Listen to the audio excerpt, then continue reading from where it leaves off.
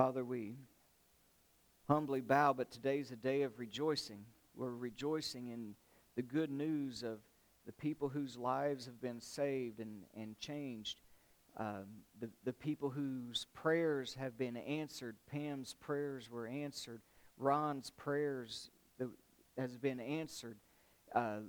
Lisa's brother is doing better.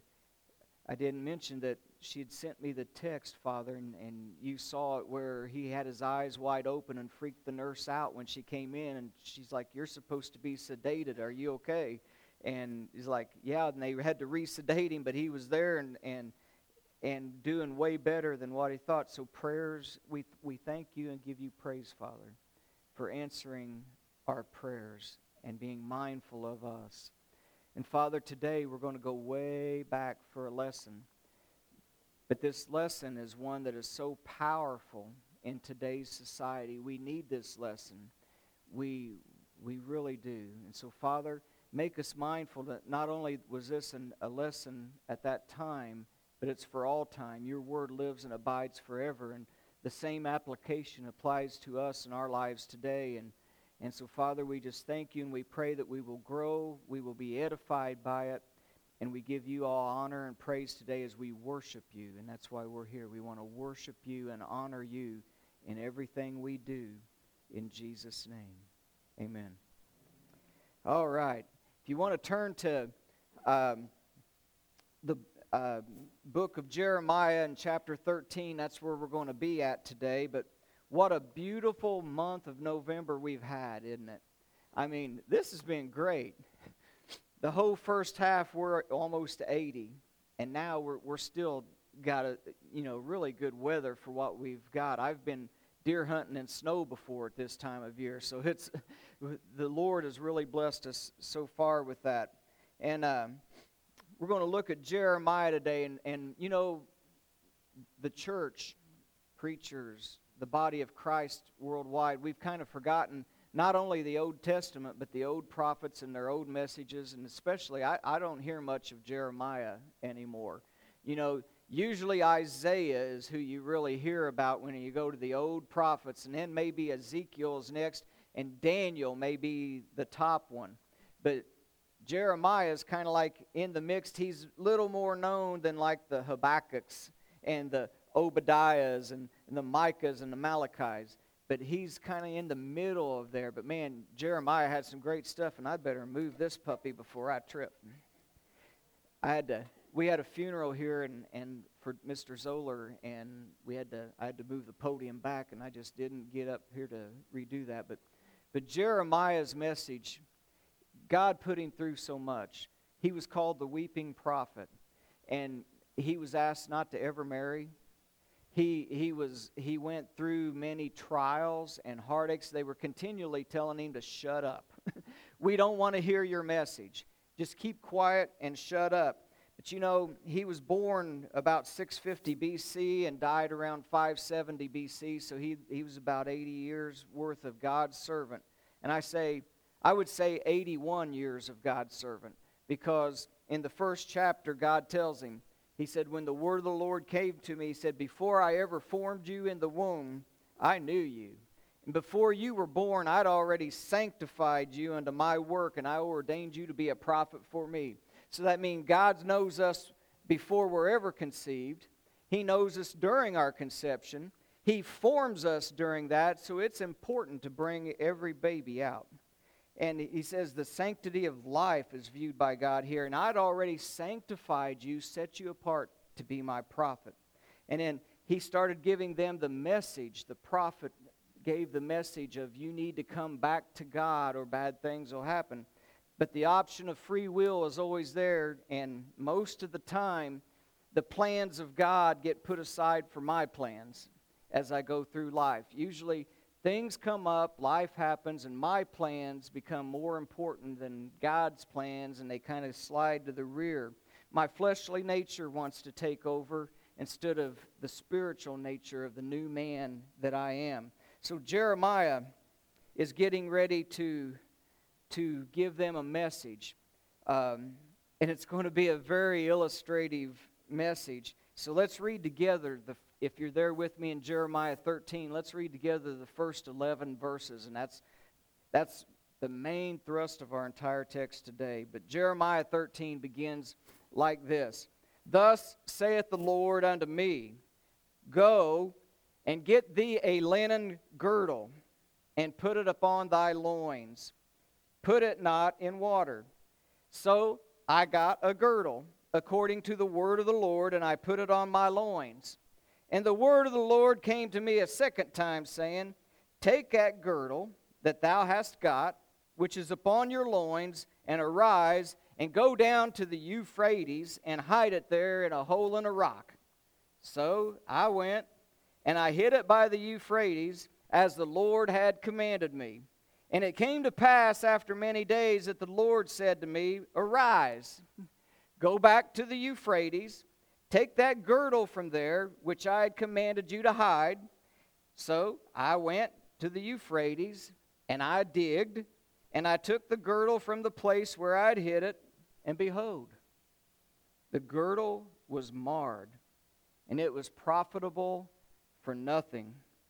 And then the word of the Lord came unto me, saying, Thus saith the Lord, After this manner will I mar the pride of Judah and the great pride of Jerusalem.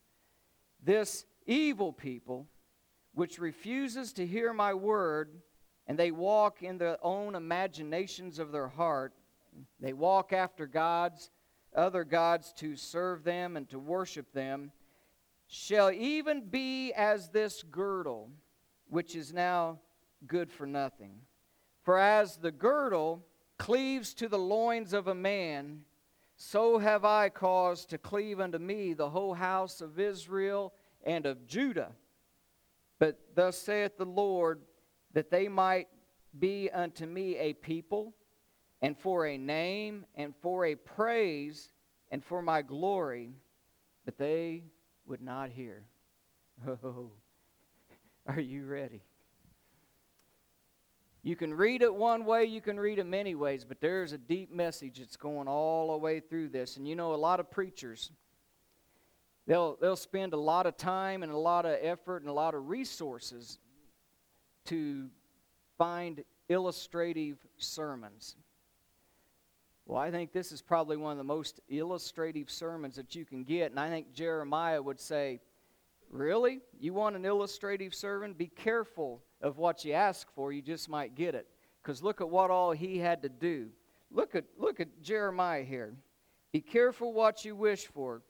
God's own people and us as the church is depicted here in this parable of Jeremiah as the relationship between a man and a woman, the husband and the wife. The church is the bride of Christ. Israel and Judah was God's bride, his own, that he had taken to him. So this whole parable is filled with intimate language to go along with the other. And another way that it could be taken in a different route is as a girdle of the priestly garments. But this is really in a feminine, so it's like a lady's garment. And I asked my wife, I said, I need something for my illustration. Do you got a girdle? She looked at me all crazy like. Wait a minute, how many, I don't like to embarrass and I don't like to usually ask, but I'm just going to ask this time for a show of hands. How many of you have worn a girdle ever? Yeah, ever. Well, that's good. How many of you still have a girdle? Yeah, I almost called a couple of you to see so I could bring it in for the illustration, but I didn't. I've got another surprise for you here in a minute. But Jeremiah was told to go get a girdle. God said, go. You know, here it starts out, thus said the Lord unto me. So first of all, I want you to know that you're special. That the Lord says, I have put my treasure into earthen vessels in 1 Corinthians. You and I are earthen vessels of the Lord, and we have the greatest treasure that there is, His Word. The Word of God can be within us, and when we share it in earthen vessels is the greatest treasure in the world, because you have the ability through the Word of God to share, and they become saved, and a child of God, and a soul is won, and there's nothing more precious. So treasures are within you by the words that you speak and the life that you live. You are a treasure in an earthen vessel unto the Lord. And then this girdle, he says, the word of God came to me, but the thing he says, I want you to go, and I want you to buy this girdle, get a girdle, and I want you to put it on, but don't put it in water. So let's take this one at a time. Thus saith the Lord, he came to me and said, get thee a linen girdle. That's a special one now, and that's why we're going the way we're going with it, because with this is a special linen girdle. Put it on thy loins, and put it not in water. So girdles are designed to provide the wearer with many things. One of them's symmetry. It's supposed to tuck some things in and stick some things out and make that little hourglass shape and stuff. So it's very snug. I've never worn one, but what I heard that it gets really tight and snug and cinched up, right? So you've got this thing, it's snug, it pulls everything tight, and it pronounces the curves on the body. As males, we wear more of a belt, and we like to, Tim the tool man, put our tools on the belt or some of those kind of things, you know. So we wear a belt, but the ladies had a girdle. And this special girdle, when it says the linen girdle, that's where we get the key, because the linen, the word for that is a special type of linen and flax that comes from Egypt. And even today, those who know about fabrics and like sheets and blankets and things, where is the finest of those come from? Egypt. Egyptian linen is still the best. This is a special garment, a special girdle that he's told to get. And then it says, go, Jeremiah, and get thee. The word for get there means to purchase it. You're not going to trade for it. You're not going to ask to borrow it like I was going to do. You go and purchase it. You're going to buy it, and it's going to be yours. That's the whole meaning. The girdle will be your possession that you had to pay for. And then put it on, but don't put it on thy loins, but don't put it in water. Now the picture here, he's going to buy this special garment, and it is a lady's girdle type, fancy Egyptian cloth. Now I want you to just picture in your mind this rugged prophet of a man, God's man, goes into Jerusalem when the word of the Lord came to me and said, go buy a linen girdle. And he goes in and says, I need to buy this linen girdle. And they said, you got to go over to so-and-so. She's the only one that makes those special things. And he goes over to her and says, Miss, I need to get a linen girdle. And she said, oh, Jeremiah, who's it for? You got a lady friend? And he's like, no, it's for me. I'm going to wear it. What do you think the jaw did on that woman? Can you picture in your mind? I bet she was trying to picture in her mind Jeremiah wearing that girdle. So she says, no, it's for me. And she, okay, so she has to fit him with the girdle that he's going to be able to get in. And so he's going to put it on. Nothing but the girdle. He's probably going to be walking around town because God is trying to get a message over to the people. So God's got this man. Remember how it said a minute ago how that you got to humble yourself and to become all things to all people so that I might save some? That's Jeremiah right here, because I'm sure he doesn't want to wear this girdle. So he's got the girdle on and he's out in public. And he's walking around with it. And then God gives him another special command with that. Don't put it in water. You say, what's that mean? You're thinking just washing, right? Well, let me tell you something. The word for put, it's used here twice, our same word put translated. Put it on your loins, but don't put it into water. Put it on your loins and put it on water is two different words with two different meanings. Put it on your loins is the normal word for put something someplace. That's sum. but don't put it in water is a special word called bow. And bow is a word that's usually for coming in, going in and out, but it's used in the terms of the relationships between a man and a woman and intercourse, just like in, and it goes all the way back to that word being used in Genesis chapter 6, when the sons of God saw that the daughters of men were beautiful, and so they went in unto them, and they bore children to them. That's the word, when they went in unto them, that is bow. And so what you have here is really a sexually charged word being used with this girdle that's around your intimate parts of the male anatomy. And it's like, what in the world is going on? He's wanting to send a message to the Jewish people, and they know their Bible. These people are trained from childhood up. By the time they're 10, 11 years old, they can quote from memory the first 5 books of the Bible. They know their scriptures. And they know their inheritance if you're from the tribe of Reuben.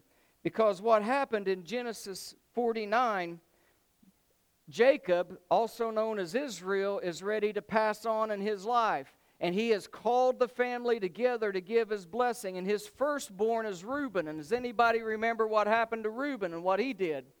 He got mad at his dad one time. And it says in Genesis chapter 35 that he went in unto his father's concubine Bilhah and tried to make a spectacle. And he, by doing that, defiled the father's bed. And so when they're all gathered together some years later and he's getting ready to pass on, the firstborn should get the blessing. But you know what Jacob does whenever he reaches out to give him the blessing? Look up there. Reuben, my firstborn, you were supposed to be the beginning of my might and my strength and the excellency of my dignity and my power. And he's thinking, oh yeah, lay it on me, Dad. This is the blessing. Lay it on me. And he goes, but you are as unstable as water.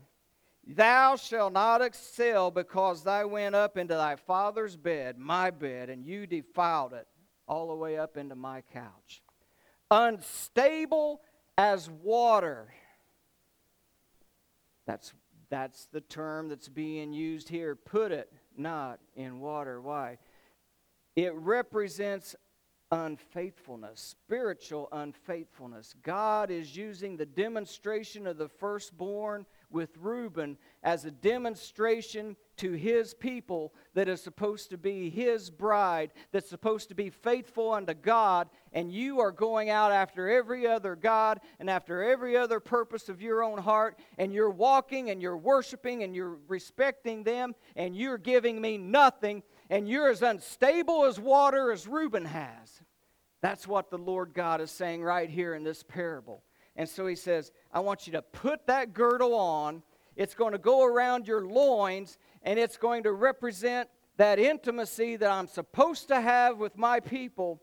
But they, like Reuben, and they'll get the picture, are as unstable in water. And this is not to go into water. So now you've got Jeremiah. First, he's a laughingstock, and he's walking around with this girdle. And as of yet, he nor anyone else knows what the whole purpose of this is, but he's out there walking. And then when you're walking and you're living and you're sitting and you're in the dusty roads, what happens? It starts to get a little dirty, doesn't it? The girdle starts to get dirty, just like us as living in this world. We are not of the world, but we're in the world, aren't we? I mean, we got to live here.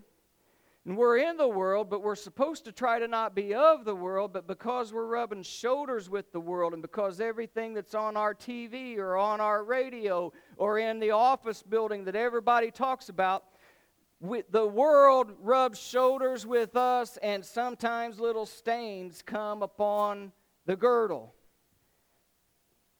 If you wash the girdle, the Lord God says, I know you're living in the world. I know you're trying not to be of the world. But when stains come, I've provided a way for you to be in the light and to be cleansed. You can walk in the light as I am in the light, and the blood of Jesus does what? Continually washes, continually cleanses you from your sins. If you confess your faults unto me, I am faithful and just to forgive you of the sins and to what? Cleanse you from all unrighteousness. If Israel, if Judah would repent and just confess, I am faithful and just. But when you don't repent, when you don't just confess, when you don't cleanse yourself from being amongst the world, and when things rub off a little bit, if you continually ignore that and let it go, what happens? It does. It gets dirtier, doesn't it? And worse and dirtier. Now, if you take that girdle and you would wash it each time it got dirty, like I know, like me, if you take a bath every Saturday once a week, you're good. But if you wait 2 months, what happens? Yeah, a lot more dirt comes off. But in fabrics and in something like that girdle that's supposed to fit snug pretty soon, if it's never washed and kind of going back to where it's supposed to be, it gets used to where it is. And it's harder to get it to come back to where it's supposed to be.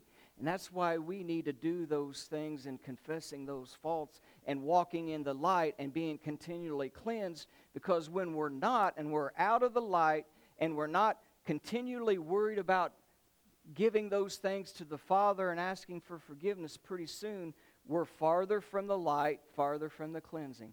Farther from the light, farther from the cleansing, and we're getting stretched out. And the girdle will lose the shape of trying to stretch back in and hold it in that tight relationship. And so this is what's happening now. He's walking everywhere, and this girdle is dirty. It's filthy. He's had it on for a long time. And then we get down to, I think it's verse 3 or 4. I got way ahead of myself. Oh, it was a perfect fit, too, at first. And in the beginning, I'm glad I had that in bold. When God chose them, and He chooses us, we're a perfect fit. We're His bride. And it's all white, and it's all clean and pure, but you stay that way as we've just talked. But now it's went all the way to the other end of the thing. And so now the word of the Lord comes to Jeremiah again, and he says, now I want you to take that girdle, and he makes a point again that you bought, that you have bought. This is something you've bought and paid for, and we're going somewhere with that too. I'm trying to keep that in your mind. Which is upon your loins. Arise. Why? Because why is bought and important? We're going to find out at the end that we've been bought with a price, haven't we? With the precious blood of Jesus Christ. So that's the whole symbolism behind this too. You were bought with a price. He said, go and buy this garment. It means something to you because you own it. It is yours and you bought it. But now you've had it on all this time. People's been talking about it. They realize that you had it on and it's all now dirty. I want you to go down to the Euphrates River and I want you to bury it in a hole of a rock. And Isaiah, after the first time the word of the Lord comes, Jeremiah, when the word of the Lord comes the first time, it tells you to wear the girdle. When the word of the Lord comes a second time and says, hey, Jeremiah, he's probably thinking, you ain't talking to me again. I don't want no more of this illustrated sermon stuff. He says, no, I want you to go to the Euphrates with that garment still on and go there. Now, I want you to know something. Google how far it is from Jerusalem to the Euphrates. 300 miles. No cars. He's got to hoof it. He's got to walk. So this is going to be a 600-mile round trip. He's got to, Lord, why can't I just go to the Jordan right here? That's just, a few little miles away. I can walk right here and bury the garment by a river. Why do I got to go there? Well, a couple of weeks ago, I kind of introduced the idea that rivers are important. And like Psalm 1 says that we're supposed to be like a tree planted by the river of water. The river of water is the blessings. It's the flow of God. It's the Word of God. It's the Spirit of God. It's what propels you to growth and keeps your leaves green and your fruit is bore in its season. We're supposed to be by the Jordan. But they came from Egypt. And what river is associated with Egypt? Nile. Abraham crossed over. See, the people crossed over from the Nile to go to the Jordan. Abraham was across the river Euphrates in the land of Ur of the Chaldees, and he had to cross the river to go to Jerusalem, to go to the Jordan. The Jordan is the place of blessing for the people of God. Egypt and the Euphrates are the two places of our background that tries to call us back to them. Egypt represents the flesh, and Euphrates represents the spiritual side. That's where the spiritual wickedness was. Egypt had that, but it was also the flesh pots and the flesh that was there. So we are supposed to be walking the path by the Jordan and not by the Euphrates or the Nile. Why do you go and bury it by the Euphrates? Because the people have spiritually went away from God. So you're not going to bury it where God's river is. You're going to bury it where the river of the spiritual decadence was and all of the different things that goes on in that realm.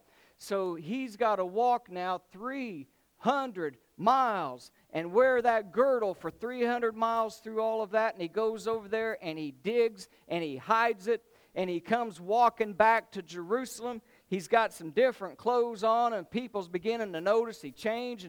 And all of a sudden, it says, the word of the Lord came to me again. And Lord, never mind, Lord, what do you want your servant to do? If you look at that, it says, every time the word of the Lord came to me and said, the next verse says, and I did it. That should be our attitude. What would we have done if the word of the Lord came and said, you're going to walk all the way over to Euphrates? I'd have probably went, okay. No one saw that. I'm good. You know, we don't always like what the word of the Lord tells us to do, does it? It doesn't always sit well. I love Jeremiah because every time the word of the Lord told him something to do, even when it didn't make sense, he wasn't understanding what was happening. It was very troublesome, bothersome, humiliating. He said, and I did it. That should be me. Boy, I need to try to take a lesson from Jeremiah. So I went and I hid it by the Euphrates. I buried it in the rocky shoreline there next to that river. And he came and he walked all the way back. And I know he dug a hole because verse 7 is going to tell us he had to dig it back up. So that hole in the rock was the hole that he dug in the rocky soil and buried that and covered it up and came back. And so now after he's come back, came to pass after many days, and people try to say, it was probably 70 days to represent the 70 years that they're going to be in captivity. I don't read that. It just says many days. I don't know how long it was, but after he got back and the blisters was healing off of the feet from walking 600 miles, the word of the Lord came to him again and said, I want you to go back to the Euphrates and get the girdle that I told you to hide there. Lord, can you make up your mind? Really? I had it here in the first place. No, there's a purpose. When you got troubles going on in your life and you got trials going on in your life, there's a purpose behind the pain. The Lord has a purpose behind it that He's wanting to reveal if we will take the time to obey and look and watch. And it's not going to be for many days that he actually realizes what the purpose is, but he's still obedient. He's still submissive to the will of the Father, and he does it. So now he's going to go walk back 300 miles. And he says, I got back to there, and I digged. I bet he didn't dig it, but he digged for the Lord. And he dug it up, and he pulls that thing out. Now imagine he's worn it all these times and all these hundreds of miles, and then it's been buried for many days, and he pulls it out of that hole, And what do you think it looks like?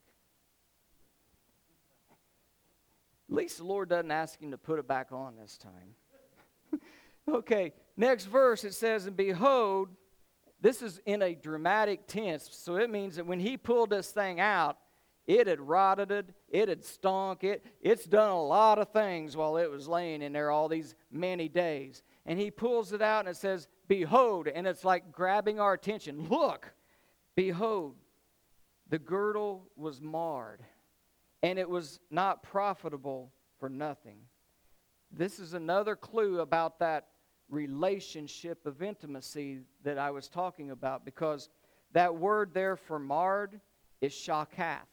And if you go back and look at shakak in the original, it goes back again to Genesis 6, when the sons of God came in unto the daughters of men, and they bore unto them those it's not children. If you got the King James, it's italicized. It's living creatures, because it wasn't really children. It was a cross between the demonic realm and the thing that was born. So it's called a living thing. It wasn't called a child. It wasn't the word for child, and that's why it's italicized. But for us to understand it and be politically correct, that's how they labeled it. So, but then it says that Noah found grace in the eyes of God because he was perfect in his generations, in his lineage from Adam to him for the Christ to come. But it says that all of these that came from those relationships was shakak. It was marred, it was polluted, it was not pure any longer. It was good for nothing, and that's why God destroyed this world. This girdle is shakak now because of their unfaithfulness. It is marred. It is not profitable. It is good for nothing. You know, the only other time I know of right offhand that this word good for nothing, this term, this idea is used? The Lord used it in the Sermon on the Mount. And in chapter 5, when he starts out with, blessed are the peacemakers, blessed are the meek. Then it says, you are the salt of the earth. Jesus is playing off of this symbolism of what we're supposed to be in our attitudes, our beautiful attitudes unto God. And what keeps us as salt is portraying those things in our life. But what Jesus says is, but if you fail to do those things, then the salt loses its savor and is what? Same term. Yes, same term. So the same thing is when you're not faithful in those ways, and being the salt, being the faithfulness unto God, it becomes good for nothing but to be cast out under the foot of men. The same term is used here for what's happened to this. It's become good for nothing because it's not followed into my word and my ways. It's not profitable for anything. And so now, he said, why? Because they have refused to hear my words. They forsake me, and they walk in the imaginations of their hearts. Everything starts right here in your mind. Everything about who you are, as a man thinketh, so he is. It starts in the imagination. That's why we're told to think on those things which are pure and holy and just. Don't let the filth of this world come in to that brain, because what goes in is what stays in and what comes out. It's not what goes into the man, but what comes out. So don't let the bad stuff in so that the bad stuff doesn't come out. And so you don't want to lose your savor in the world. They have forsaken me, and they followed all of the imaginations of their hearts, and they have served them and worshiped them. Oh, how in times past my entertainment, my hobbies, my priorities of life took me more in that direction than in the direction that I was supposed to be, of walking after my God instead of walking after the imaginations and desires of my heart. And so then, verse 11, he gives to Jeremiah the meaning of this parable, this whole situation of 1,200 miles round trips, of wearing it in front of the people, of letting it become soiled and not going into the water. And he said, as the girdle cleaveth to the loins of a man, so I had cause to have cleave unto me the house of Israel, the house of Judah, and I would add the church of my Lord. And saith the Lord, you see the bridal reference there? I had them to cleave unto me. Where was that word used? Genesis 2. When God brought the woman unto the man, and he said, this is bone of my bone and flesh of my flesh. And he said, for this cause shall a man cleave unto that. So there is that word. So that's why it's the whole thing is around this intimacy. And as I wanted them to cleave to my loins, and I desired it, but you refused. They will not hear. I wanted you to be for my name. You wear the name Christian. You wear my name. I wanted you in your life to be for my glory and my honor, but you chose the imaginations of your heart, and they would not hear. Therefore, back to verse 10, they've become, Jeremiah, like this girdle. There's your whole illustrated sermon that I've given to you with all of this effort. They've become in rocky soil. You remember there's another thing that Jesus drew from this word that he gave to Jeremiah years ago. You remember the parable of the sower? The first seed goes by the wayside and the birds come down. The second seeds went into what? Rocky soil. And what happens? The sun comes out, and because there's so little root, because you're not growing by the river Jordan and your roots going deep and drawing the nourishment from my word, and you're prospering and growing and bearing fruit in your season, you're walking on rocky soil, and your roots are so shallow that when the sun comes out, when the things of this world shine upon you, it withers you and dries you up. And so he says, I want you to bring that back. Now, he said, good for nothing. What happens in your life when you have something that is totally marred, good for nothing? What do you do with it? Throw it away. You're supposed to discard it, right? Exhibit A. Instead of a girdle, I brought lumpy. Yeah, I got lumpy. My family's laughing back there because they know all about lumpy. I got lumpy when I was about Deacon's age or a little younger. Lumpy's almost 50 years old. Feel it, it's lumpy. My wife tried to throw this thing away. I don't know how many times. She bought me a couple pills. It don't fit like lumpy. I have slept 50 years on this thing, and it does not feel like lumpy. She washed it, hence the name lumpy, because that foam inside didn't like the washing machine. See, don't put it in water. It'll get lumpy too. So here's old lumpy. I've pulled it out of the trash twice, and I told her, don't do that again. Do not throw lumpy away. You know why? No? No, you ain't going to burn her either. No. You know why you don't throw lumpy away? Because lumpy means something to me. It goes all the way back to my childhood. It might be good for nothing, but it's mine. Jeremiah, you go buy the girdle so that it's your possession. How would you like it if the Lord just tosses us aside when we get to be like lumpy? But he said, I want you to bring it back, and I want you to show them that even after all of that, I still love them. And I allowed you to be buried in the rocky soil of your life. I allowed you to wander away. I allowed you to get soiled by the world. But you're still my possession. And I bought you with a price. And I care about you. And I want you to return to me. And that's the message of the parable of Jeremiah.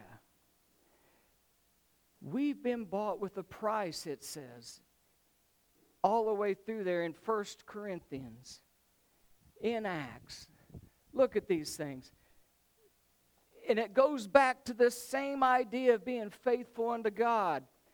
Do you not know that your body is the temple of the Holy Spirit, which you have of God? You are not your own. You are bought with a price. You were bought with the blood of Jesus, and you are to glorify me in your body. That's what we're purchased for, to be God's purchased possession, to be His.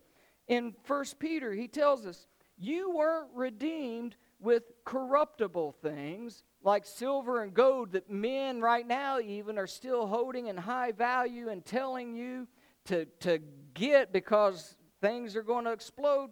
He says those are still corruptible things. You were purchased with something incorruptible. The blood of Jesus Christ purchased you from your sins. You and I are purchased possessions of God. And like Paul told the elder and the pastors there at Ephesus in Acts 20, I want you to feed them by my river Jordan. That's where the blessings throw us from, the food and the water of the Word of God that cleanses you and grows you and nourishes you. You feed my church that I bought and purchased with my blood because it was that important to me. And praise God, He doesn't want to toss us away. So as our worship team comes on back and we get ready to close, just like Lumpy meant something to me. And I said, don't throw it away. No matter how, I pulled it out of that proverbial rocky buried soil. God says, I've done the same for you. And I care that much about you. You know, and I cared enough that I gave you a purchase price of my Son that's incorruptible so that you don't have to worry about the corruption. If you will stay with me and walk in the light, I will cleanse you from all that. And you know what? Jesus said, my love goes so deep. And this is why we need to look around, and those that aren't here, we need to call them, and we need to give them a shout. And just like Ron, now he's back home and stuff. But Jesus said, you are so important to me and the Father that I, like the shepherd, even though I got 99 sheep that's here I got 100 sheep, and when 99 of them's in the pen and I find that one's gone, what's He do? He goes and He searches until He finds it, and He brings it home on His shoulders, the little lamb. Why? He cares for you. He loved you that much, and He is not about to let you go. Father, I get so humbled by your word. And the wretched man that I am, and yet you look upon us and say, yeah, I've seen what happens, but I love you this much anyway. Come on back to me. Father, I pray that each and every soul here will take the parable that you gave to Jeremiah, that they will never think the same way about a girdle or a lumpy pillow again, but they will know that those things show our imperfections, but your perfect love, and how that you refuse to let go, to give up, that you put up with, you allow us to get in positions that is not fun, it bangs us up, but it's through those things that you want us to open our eyes so that we come back to you, the source of all blessing, and leave Euphrates or leave the Nile and get brought back to the Jordan like Jeremiah went and got that marred girdle and brought it back to Jerusalem and said, this is the way you are, won't you come back to God? So, Father, we just pray that every heart here has come back to you. If they need to name you as the Father and the Lord Jesus Christ as their Lord and Savior, and they want to do that and to be baptized into Christ, this is the perfect time. Please, Father, move the hearts to come up and to make that confession of faith and to do that. And for those who have done that, but now we realize the depth and the breadth and the width of the love that you have. May we try continually to walk in the light and not get so far away as we're back to the Euphrates. But Father, we trust that you just dig us up and you bring us back to life because you love us that much, and we were purchased and we're yours. And we thank you for that, and we praise you in Jesus' name. Amen.